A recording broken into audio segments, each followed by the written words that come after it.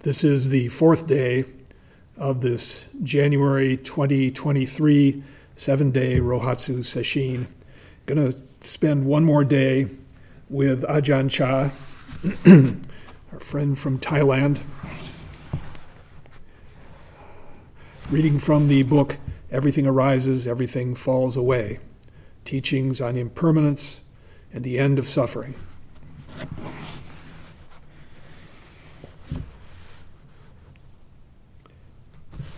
I'm going to pick up where we left off yesterday.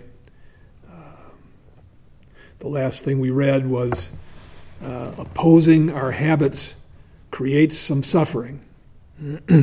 But generally we are afraid of suffering. And if something will make us suffer, we don't want to do it.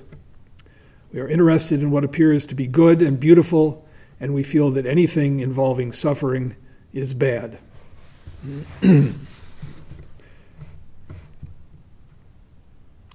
But it's not like that.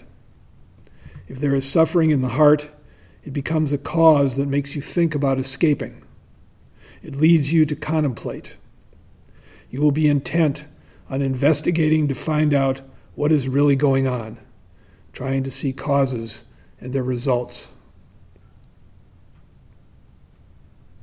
Really, dissatisfaction is the impetus for coming into real practice. People being what they are, when everything's good, when everything's fine, we tend to coast.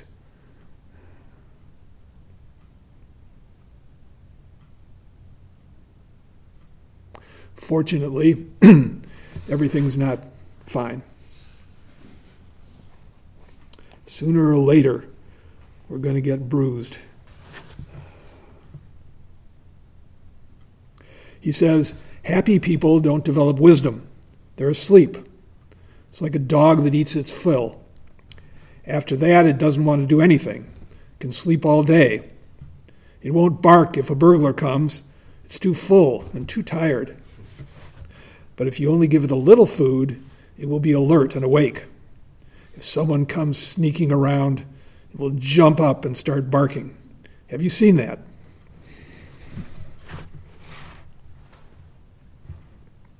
My dog is almost 14 years old. A lot of food, little food, doesn't matter. He's sleeping.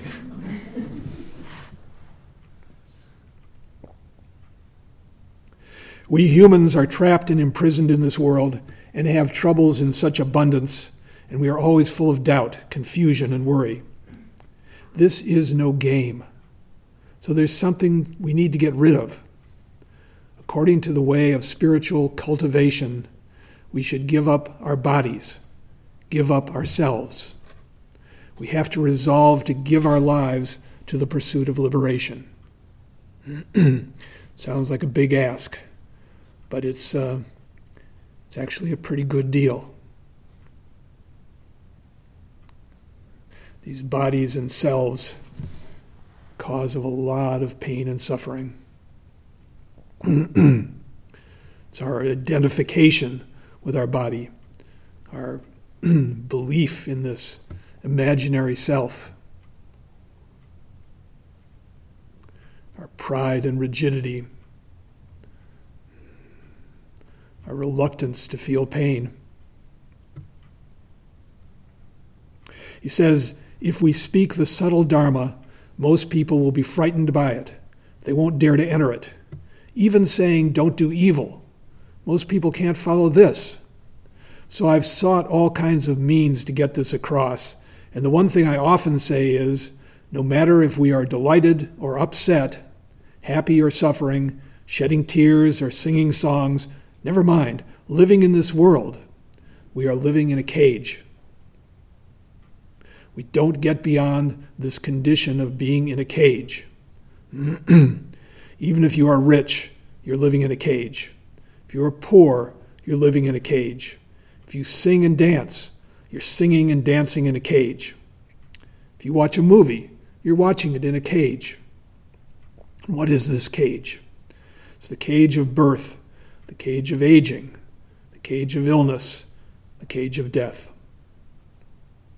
In this way, we are imprisoned in the world.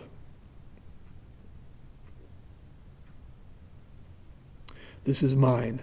This belongs to me. We don't know what we really are or what we're doing.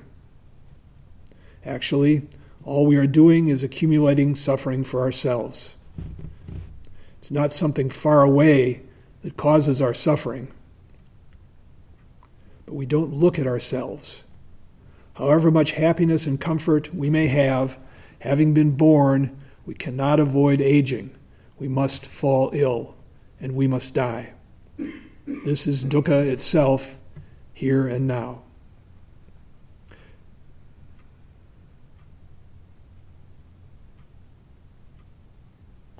The time we can be afflicted with pain or illness is always. It can happen at any moment. It's like we've stolen something. We could be arrested at any time because we've done that.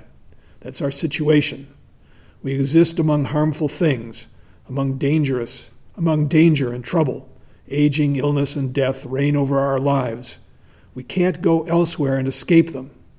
They can come catch us at any time. It's always a good opportunity for them. So we have to cede this to them and accept the situation. We have to plead guilty. If we do, the sentence won't be so heavy.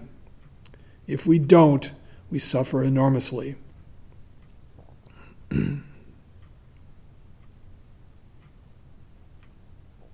So sad and pathetic are attempts to deny the reality of existence, of our lives. That denial brings more suffering than acceptance. Really, we could say that Zen practice, Roshi's fond of saying this, Zen practice is training in dying.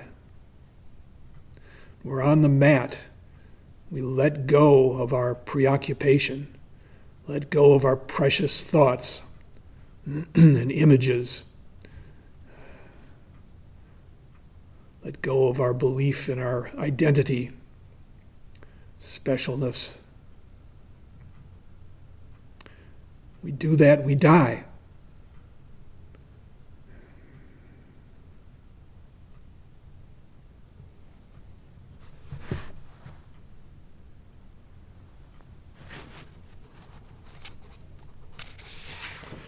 The more we do that, the more we let go, the more we find we're able to do that.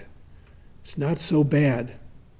But even when you've gotten into a wonderful state and sitting where all sense of self has dropped away, total absorption, it's temporary, it'll pass. And then we run into the resistance again, but a little less.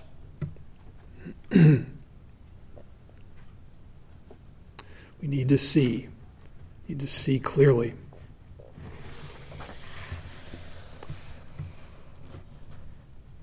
It says if we plead guilty, they'll go easy on us. We won't be incarcerated too long.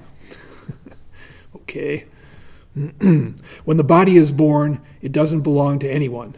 It's like our meditation hall. After it's built, spiders come to stay in it.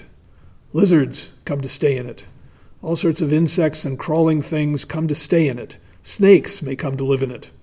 Anything may come to live in it. It's not only our hall, it's everything's hall. These bodies are the same. They aren't ours. We come to stay in and depend on them. Illness, pain, and aging come to reside in them, and we are merely residing along with them. When these bodies reach the end of pain and illness and finally break up and die, that is not us dying.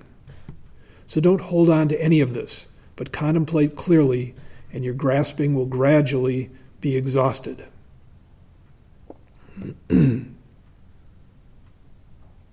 that book recently written, I think, by Ed Yong, Y-O-N-G,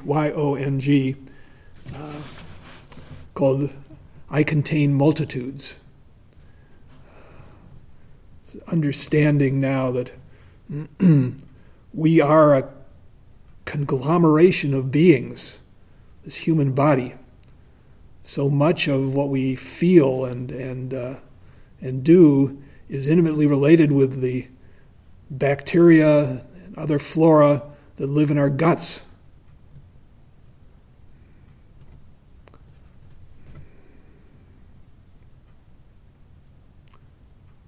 It's an amazingly complicated, interwoven system. Supports our life. But it's not even our life. What is it?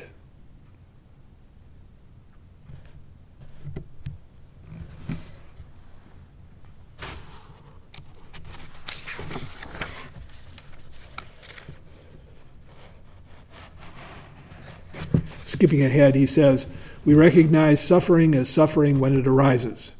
Then when it ceases, we consider that to be happiness.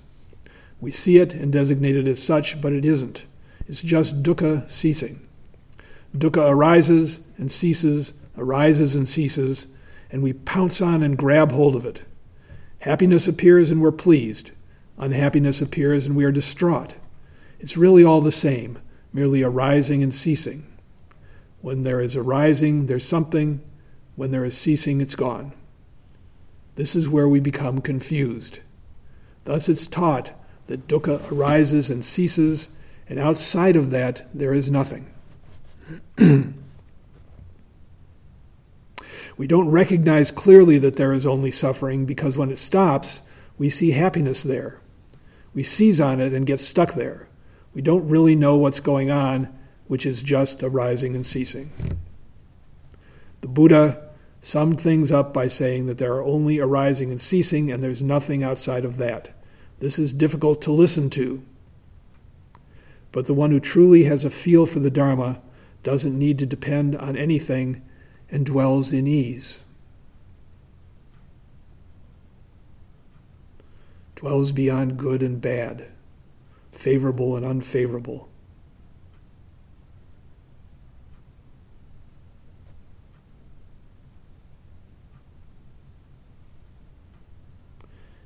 Goes on to say the truth is that in this world of ours, there is nothing that does anything to anybody. There is nothing to be anxious about.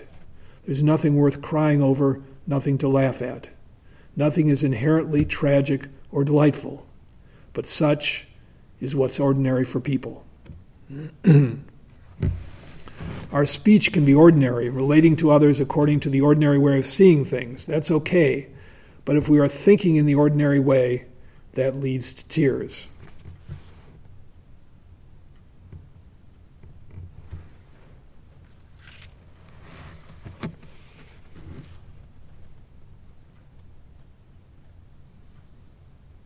If we really know the Dharma and see it continuously, nothing is anything at all. There are only arising and passing away. There's no real happiness or suffering. The heart is at peace then when there is no happiness or suffering. When there is happiness and suffering, there is becoming and birth, meaning ceaseless transformation. We are usually trying to stop suffering and give rise to happiness. That's what we want. But what we want is not real peace. It's happiness and suffering. The aim of the Buddha's teaching is to practice to create a type of karma that is beyond happiness and suffering and that will bring peace.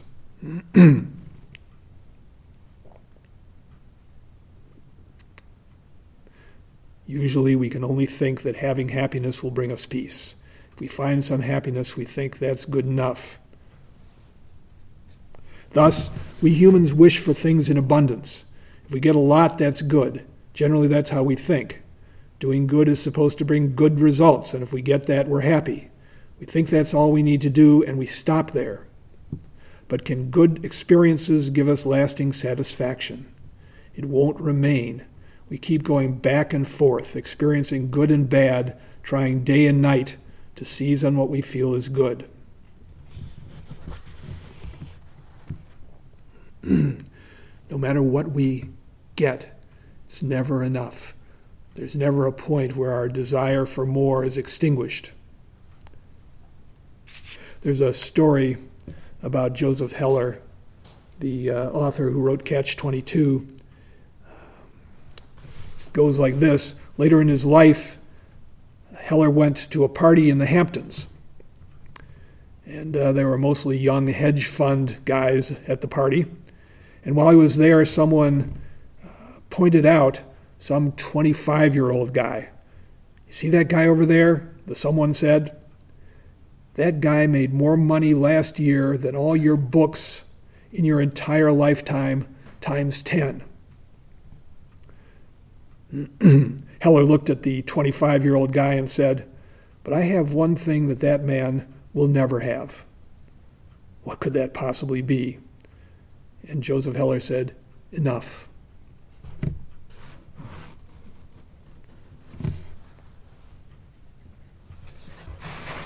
I've heard another version of that story that has Kurt Vonnegut at the party. So,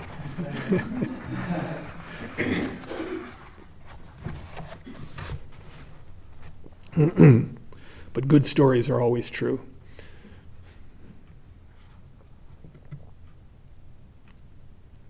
The Buddha's teaching is first we should give up evil, and then we practice what is good. Second, he said we should give up evil and we should give up evil and give up the good as well, not having attachment to it, because that's also one kind of fuel. When there is something that is fuel, it will eventually burst into flame. Good is fuel, bad is fuel.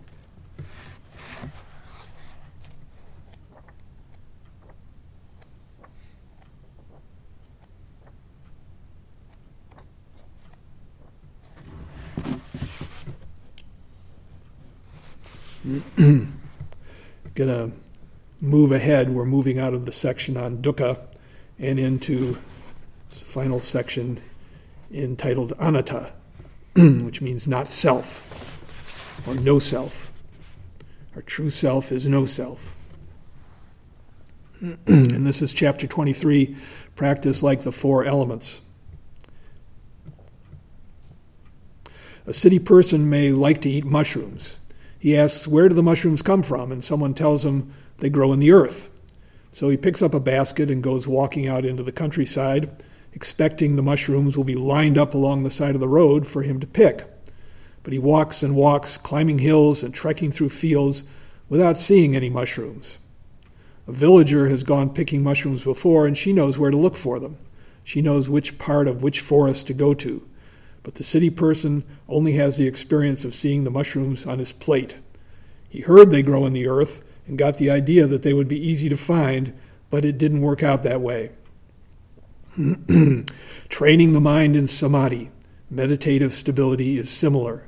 We get the idea it will be easy, but when we sit, our legs hurt, our back hurts, we feel tired, we get hot and itchy, then we start to feel discouraged, thinking that samadhi is as far away from us as the sky from the earth.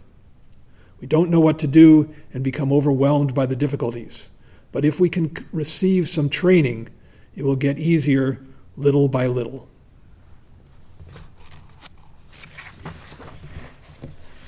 When we are new to it, training in samadhi is difficult. Anything is difficult when we don't know how to do it. But training in it, this can change. That which is useful can eventually overcome and surpass that which is not. We tend to become faint-hearted as we struggle. This is a normal reaction, and we all go through it. So it's important to train for some time. It's like making a path through the forest. At first it's rough going with lots of obstructions, but returning to it again and again, we clear the way. After a while, we have removed the branches and stumps, and the ground becomes firm and smooth from being walked on repeatedly. Then we have a good path for walking through the forest. This is what it's like when we train the mind. Keeping at it, the mind becomes illumined. The Buddhas and his disciples were once ordinary beings, but they developed themselves to progress through the stages of enlightenment. They did this through training.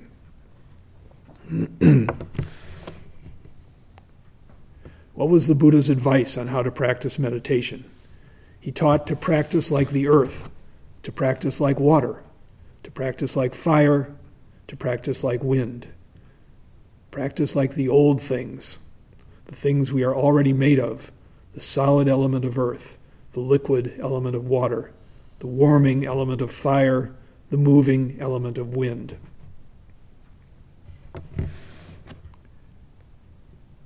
If someone digs the earth is not bothered. It can be shoveled, tilled, or watered. Rotten things can be buried in it, but the earth will remain indifferent. Water can be boiled or frozen or used to wash something dirty. It is not affected. Fire can burn beautiful and fragrant things or ugly and foul things. It doesn't matter to the fire. When wind blows, it blows on all sorts of things, fresh and rotten, without concern. The Buddha used this analogy. The aggregation that is us is merely a coming together of the elements of earth, water, fire, and air. If you try to find an actual person there, you can't. There are only these collections of elements. But for all our lives, we never thought to separate them like this, to see what's really there. We only thought, this is me, this is mine. Of course, using earth, water, fire, and air, our view is perhaps more sophisticated, but in the end, it's all component parts. There's no self in any of it. He says, we've always seen everything in terms of a self, never seeing that there are merely earth, water, fire, and air. But the Buddha teaches in this way. He talks about the four elements and urges us to see that this is what we are. There are earth, water, fire, and air. There is no person here. Contemplate these elements to see that there is no being or individual, but only earth, water, fire, and air. It's deep, isn't it? It's hidden deep. People will look, but they can't see it. We're used to thinking in terms of self and other all the time, so our meditation is still not very deep. It doesn't reach the truth, and we don't get beyond the way things appear to be.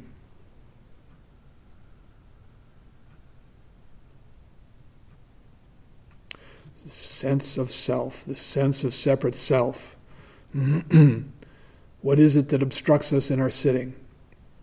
It's the idea that we're a person, that we're a certain person, that we're this body.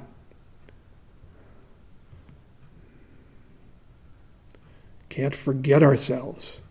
If you want to train in samadhi, you need to forget yourself.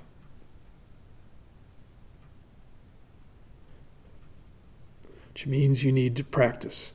You need to train.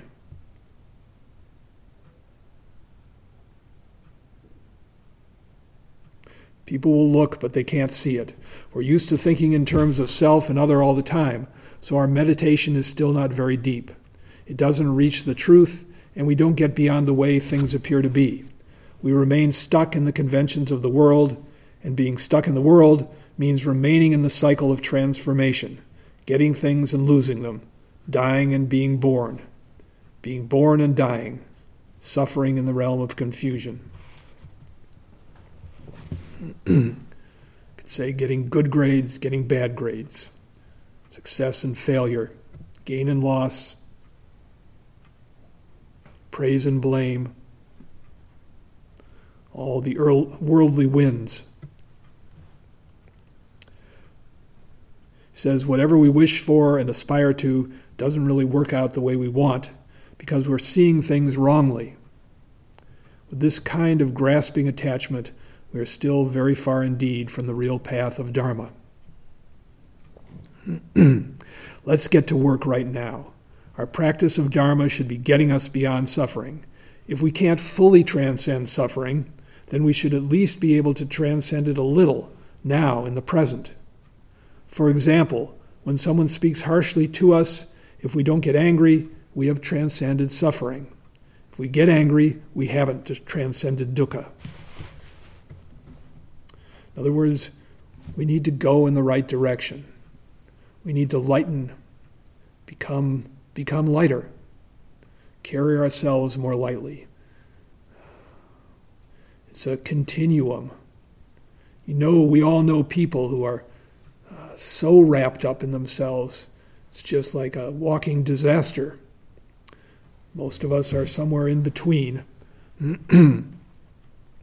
What direction are we going in? It says, when someone speaks harshly to us, if we reflect on Dharma, we will see it as just heaps of earth involved. Okay, he is criticizing me. He's just criticizing a heap of earth. One heap of earth is criticizing another heap of earth. Water is criticizing water. Air is criticizing air. Fire criticizing fire. But if we really see things in this way, then others will probably call us crazy. He doesn't care about anything. He has no feelings. When someone dies, we won't get upset and cry, and they will call us crazy. It really comes down to practicing and realizing for ourselves. Getting beyond suffering doesn't depend on others' opinions of us, but on our own individual state of mind. Never mind what they will say. If we experience the truth for ourselves, then we can dwell at ease.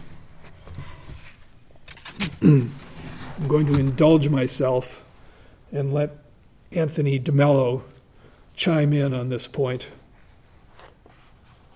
Many people have heard this before. Just going to read a little bit. He says, do you want to see how mechanical you really are?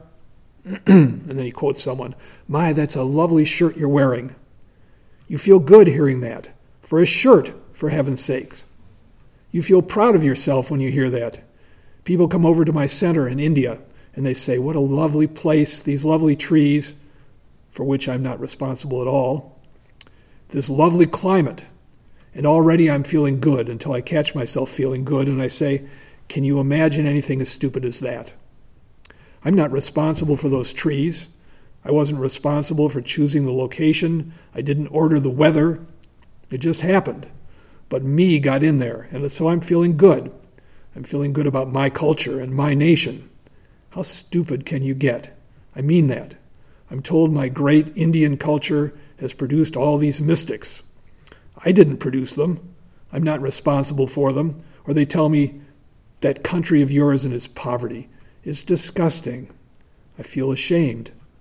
But I didn't create it. What's going on? Did you ever stop to think? People tell you, I think you're very charming, and so I feel wonderful. I get a positive stroke. That's why they call it, I'm okay, you're okay. I'm going to write a book someday, and the title will be, I'm an ass, you're an ass. It's the most liberating, wonderful thing in the world when you openly admit you're an ass. It's wonderful. When people tell me you're wrong, I say, what can you expect of an ass? The me is always going to be an ass.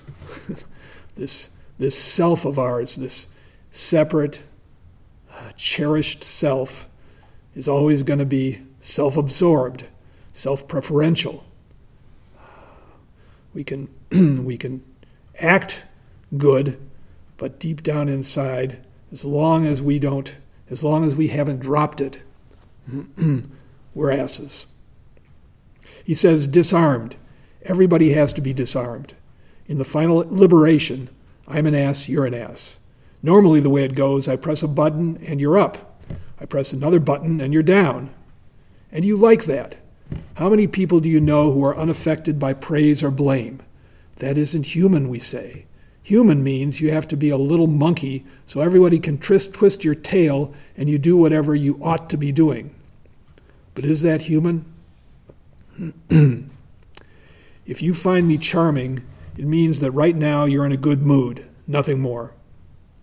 It also means that I fit your shopping list.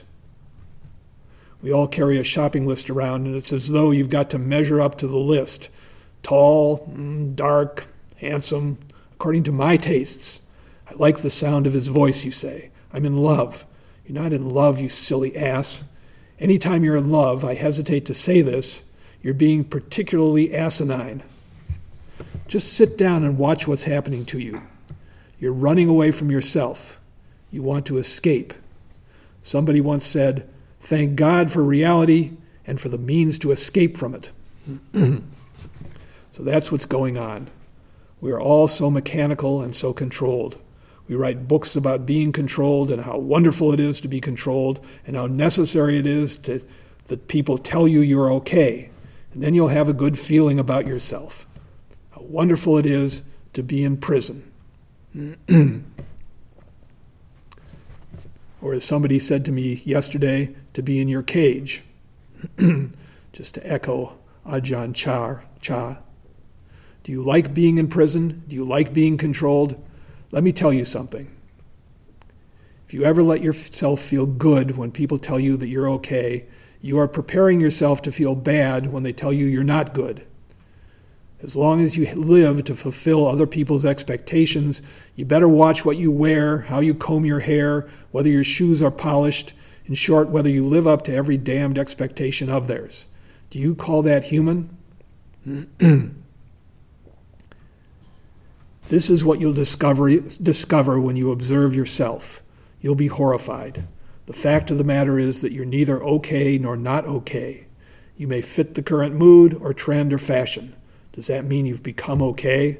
Does your okayness depend on that? Does it depend on what people think of you? Jesus Christ must have been pretty not okay by those standards. You are not okay, and you're not okay. You're you. I hope that is going to be the big discovery, at least for some of you. If 3 or 4 of you make this discovery during these days we spend together, what a wonderful thing. Extraordinary. Cut out all the okay stuff and the not okay stuff. Cut out all the judgments and simply observe, watch. You'll make great discoveries. These discoveries will change you. You won't have to make the slightest effort. Believe me. Any change we make through effort, through having a picture in our minds of how we want to be, isn't going to be real change. So when we let go, no longer identify with delusion, that we begin to change gradually, sometimes quickly. Even if we change quickly, still got to go back to changing gradually.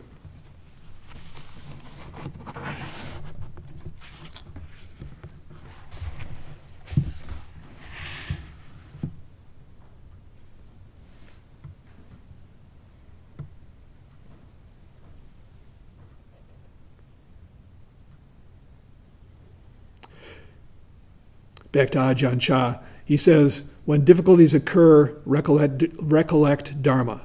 Think of what your spiritual guides have taught you. They teach you to let go, to have restraint and self-control, to put things down. They teach you to strive in this way to solve your problems. The Dharma that you study is just for solving your problems. What kind of problems are we talking about? How about your families? Do you have any problems there?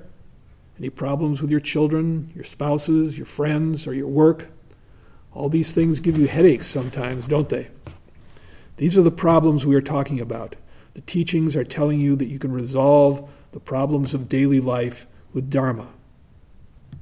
We have been born as human beings. It should be possible to live with happy minds. We do our work according to our responsibilities. If things get difficult, we practice endurance. Earning a livelihood in the right way is one sort of Dharma practice, the practice of ethical living. Living happily and harmoniously like this is already pretty good. We're usually taking a loss, however. Don't take a loss. If you go to a center or a monastery to meditate and then go home and fight, that's a loss. Do you hear what I'm saying? It's just a loss to do this. It means you don't see the Dharma even a tiny little bit. And there's no profit at all.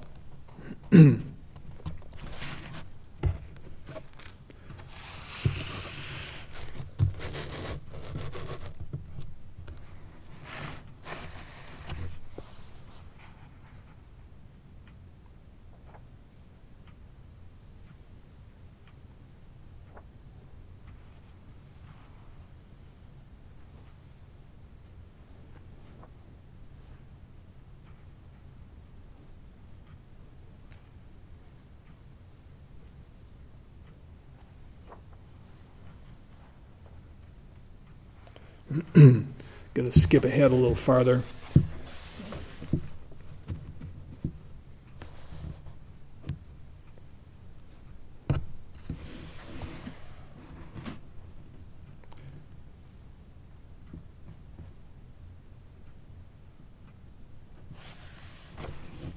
This is from chapter 26, titled Don't Be a Buddha.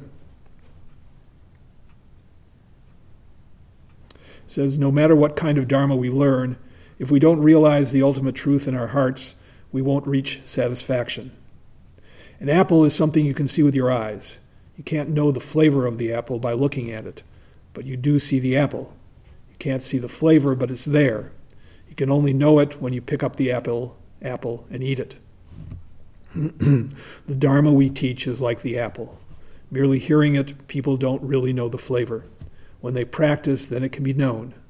The flavor of the apple can't be known by the eyes, and the truth of the Dharma can't be known by the ears. There is knowledge, true, but it doesn't reach the actuality. One has to put it into practice. Then wisdom arises, and one recognizes the ultimate truth directly. One sees the Buddha there. So I compare it with an apple in this way. Of course, our appreciation grows over time, never stops growing as we proceed in practice.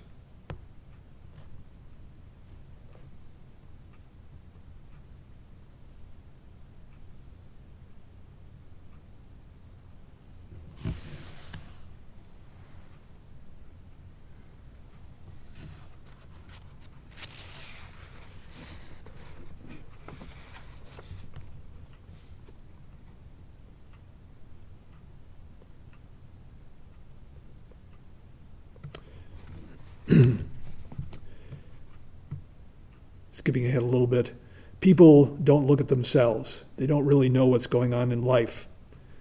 How do you stop this delusion? People believe this is me, this is mine. If you tell them about not self, that nothing is me or mine, they immediately want to argue the point. Even the Buddha, after he attained awakening, felt weary at heart when he considered this. When he was first enlightened, he thought that it would be too hard to explain the way to others. But then he realized that such an attitude was mistaken. If we don't teach such people, who will we teach? This is my question that I used to ask myself at those times I got fed up and didn't want to teach anymore. Who should we teach if we don't teach the deluded? There's really nowhere else to go.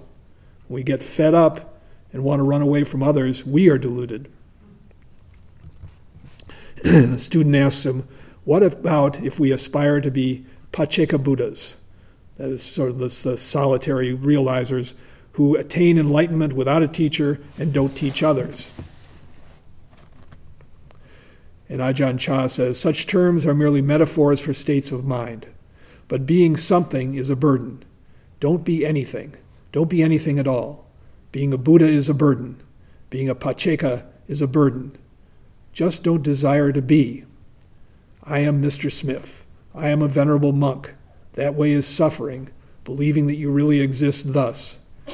Mr. Smith is merely a convention. Monk is merely a convention. If you believe you really exist, that brings suffering. If there is Mr. Smith, then when someone criticizes him, Mr. Smith gets angry. That's what happens when we hold these things to be real. Mr. Smith gets involved and is ready to fight. If there's no Mr. Smith, then there's no one there. No one to answer the telephone. Ring, ring. Nobody picks it up. You don't become anything. No one is being anything, and there is no suffering. Once a monk came to me and he urgently confided, Longpor, that's a sort of term of endearment for Ajahn Chah, I have attained stream entry. It's the first level of enlightenment. You could say I've had a kensho. All I could think to say was, well, that's a little better than being a dog, I guess.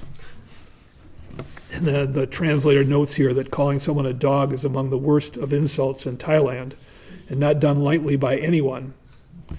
Ajahn Chah says, he didn't like that, and he went away in a great huff. The stream enterer was angry.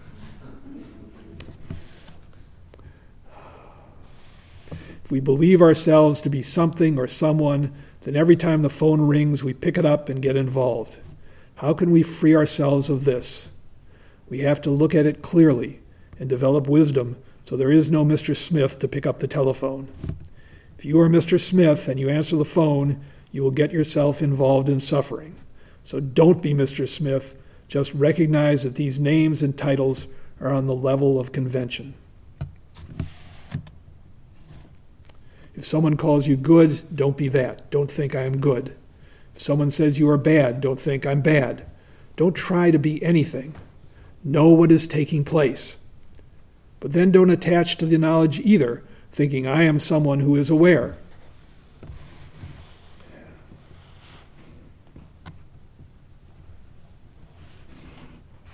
Anytime we rest in attainment or status, taking our eye off the ball,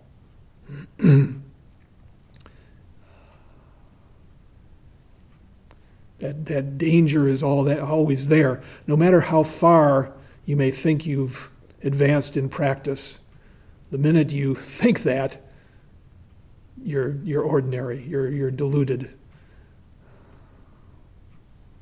It's when we're empty. There's no one doing it.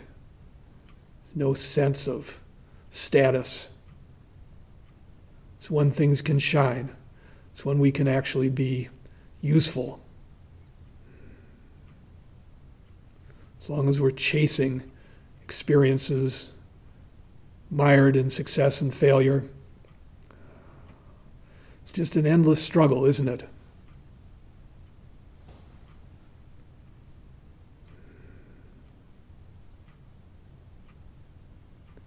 Need to aim for truth. Need to work to see directly.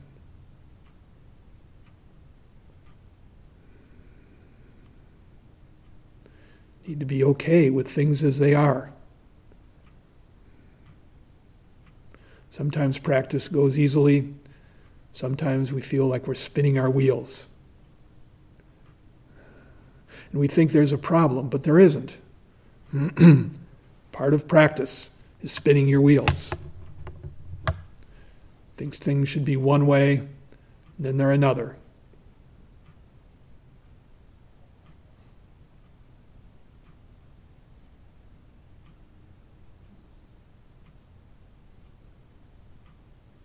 What do we want to be doing?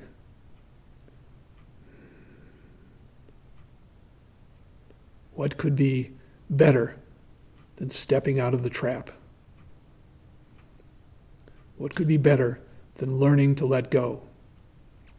Whether it takes a long time or a short time, what could be more valuable? We'll stop here and recite the 4 vows.